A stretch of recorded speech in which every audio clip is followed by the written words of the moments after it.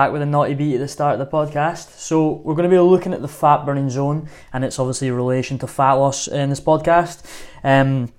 If you think of like an exercise machine in the gym, or maybe if you've got a heart rate monitor or a Garmin or whatever it may be, it'll say, oh, you are exercising in the fat zone, you're burning fat or whatever when you're exercising at lower intensities. And basically I'll kind of explain why that is. So firstly, it became widely thought basically that exercising at lower intensities, so kind of lower heart rates, was optimal for fat loss, as at lower intensities we oxidize fat as our primary fuel source, which would make sense. Obviously with exercise at lower intensity, we're obviously uptaking and using fat, which obviously the more fat that we use, it would make sense the less fat that we would have long term. And that's kind of not how it works. But that's not to say that exercise in this zone is not beneficial. For example, if you're a triathlete where you're doing long distance endurance stuff, obviously we want to become efficient at uptaking and metabolizing fat as our primary fuel source. So the more efficient that we get at using that as our fuel, the kind of better our performance. Obviously with intermittent high intensity training sessions as well. But we're not talking about performance at all. We're talking about fat loss specifically.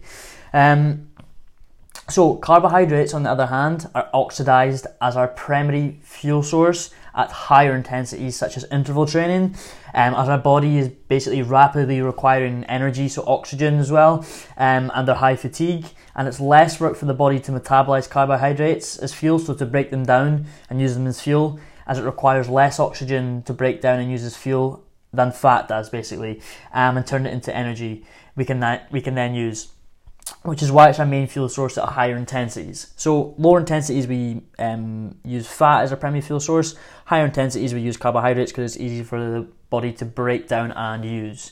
Knowledge bombs, I know. Let's step away from this idea though, and let's talk about a bank account, right? And maybe a wee example here. So let's say you have a bank account and you have £2,000 accumulated money. So you've got two accounts within that bank account. So you've got your savings account and obviously your current account, okay? And in the savings account, you have £1,000, okay? And in the current account, you have £1,000, which obviously accumulates to £2,000. Quick laughs, eh? But no, your savings account is your stored fat, let's say, okay? And your current account is your ready-to-use energy, such as your carbohydrates and your muscle glycogen, okay? So that's stored sugars. So the saving account is stored fat in our body, and obviously our current account in our bank is going to relate to our ready-to-use energy, so our primary fuel source, okay? So I've got £2,000 accumulated, £1,000 in each account. So I buy a £400 watch. No matter which account I take this from, I'm going to be left with £1,600, because obviously that 2,000 minus the 400. Now let's say I take this from my current account. I'm essentially short. So sensibly, I'd obviously transfer money from my savings account into that current account to refit to the existing level, okay? So on the flip side, if I use my savings account, I might transfer money from my current account to balance that out if my savings account was obviously getting depleted. So I'm working in tandem basically. If my current account drops too low, I'm going to use money from my savings account to filter into that. And if my savings account gets too low, I'm going to transfer money from my current account back, okay? So I'm working together with it. So basically this is exactly the same in terms of calories expended. If I exercised in a fat burning zone, so of basically at lower intensities for longer durations, my glycogen levels would essentially be higher because I'm not using that carbohydrates as my primary fuel source. Glycogen is basically stored carbohydrates, as they've not been used basically. So I transfer some from there into my stored body fat. Okay, so I'm going to transfer some of my glycogen levels because they're higher into my stored body fat because my body fat's depleting. And there's an optimal level of glycogen, and obviously once you exceed that, because it's not getting used, your body releases insulin, for example, within your blood sugar, and converts that into stored energy. So obviously, if my glycogen levels become too full because I'm not using them, then it gets deposited into fat, alright? So I've basically used my glycogen levels, so my stored carbohydrates. I basically turned that into fat, so I've transferred it from one account to another because the other one was depleted. On the flip side, if I did higher intensity work where obviously carbohydrates is the main fuel source, so I've depleted my glycogen stores, which is the stored carbohydrates. The hormone glucagon is released to basically convert that stored fuel into ready-to-use fuel. Or in other kind of words, basically convert fat into glucose to balance those reserves. So obviously my glucose or my glycogen levels have dropped, so then I'm at a suboptimal level, so my body kind of responds to that and is going to transfer money, or calories in this case, energy, from one account to the other to kind of balance that out. It's called homeostasis, which is basically an optimal regulating amount, basically. So your body is always fighting for homeostasis. And it's the same in your bank account. You always want a level. You don't want one account to be really low and the other really high, for example, because it'll kind of stretch out a little bit if you like. The main takeaway from this is it works in a cycle. Just like you would if your current account gets low, you transfer from your savings account and vice versa. But at the end of the day, the balance is the same when you combine both accounts, no matter how depleted one is or the other, okay? So to conclude this, the body strives for homeostasis, like I mentioned, which is the optimal regulating zones, as do you with your bank account. So if one gets low, you kind of compensate with the other, and vice versa. One gets emptied, you compensate by supplementing from the other account. You getting me? So, what is better for burning the optimal amount of calories, so the maximal amount of calories? Is it high intensity training or is it lower intensity training? So it's very time dependent.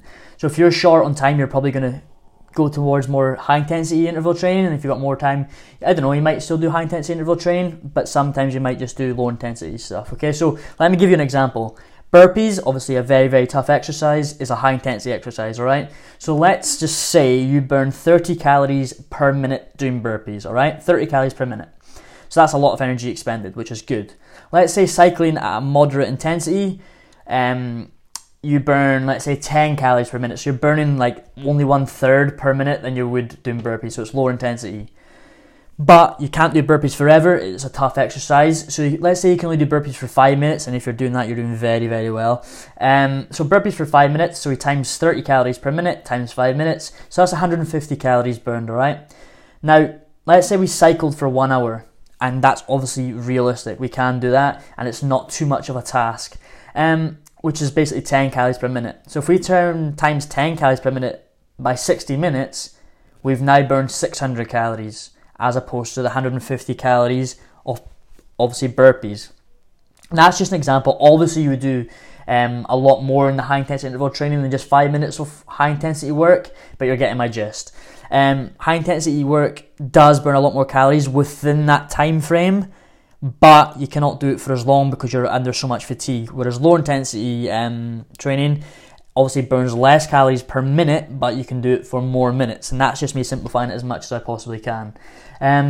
So what I'm kind of going here is basically when you do high intensity interval training as well, you get something called EPOC, which is elevated post-exercise oxygen consumption, which basically means because you've deprived yourself of oxygen so much, you're in an oxygen debt.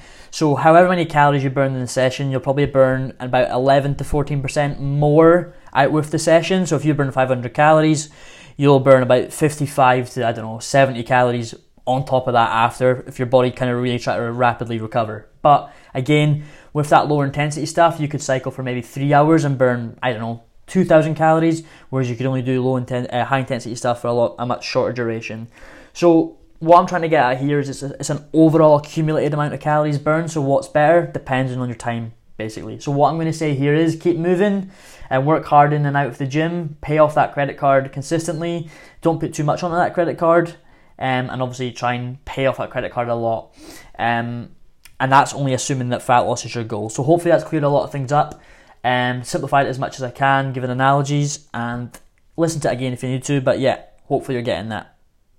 There's not basically one that's better than the other. Obviously high intensity interval training is a lot more exciting as such than sitting on a bike for an hour, and if that's obviously what you prefer, then do that, and basically kind of try and burn as many calories doing that as you can. If you prefer obviously lower intensity stuff, and again, do that. But you can play about with it, see what you prefer, but again, it's just all about paying off that credit card and consistently and finding something you enjoy.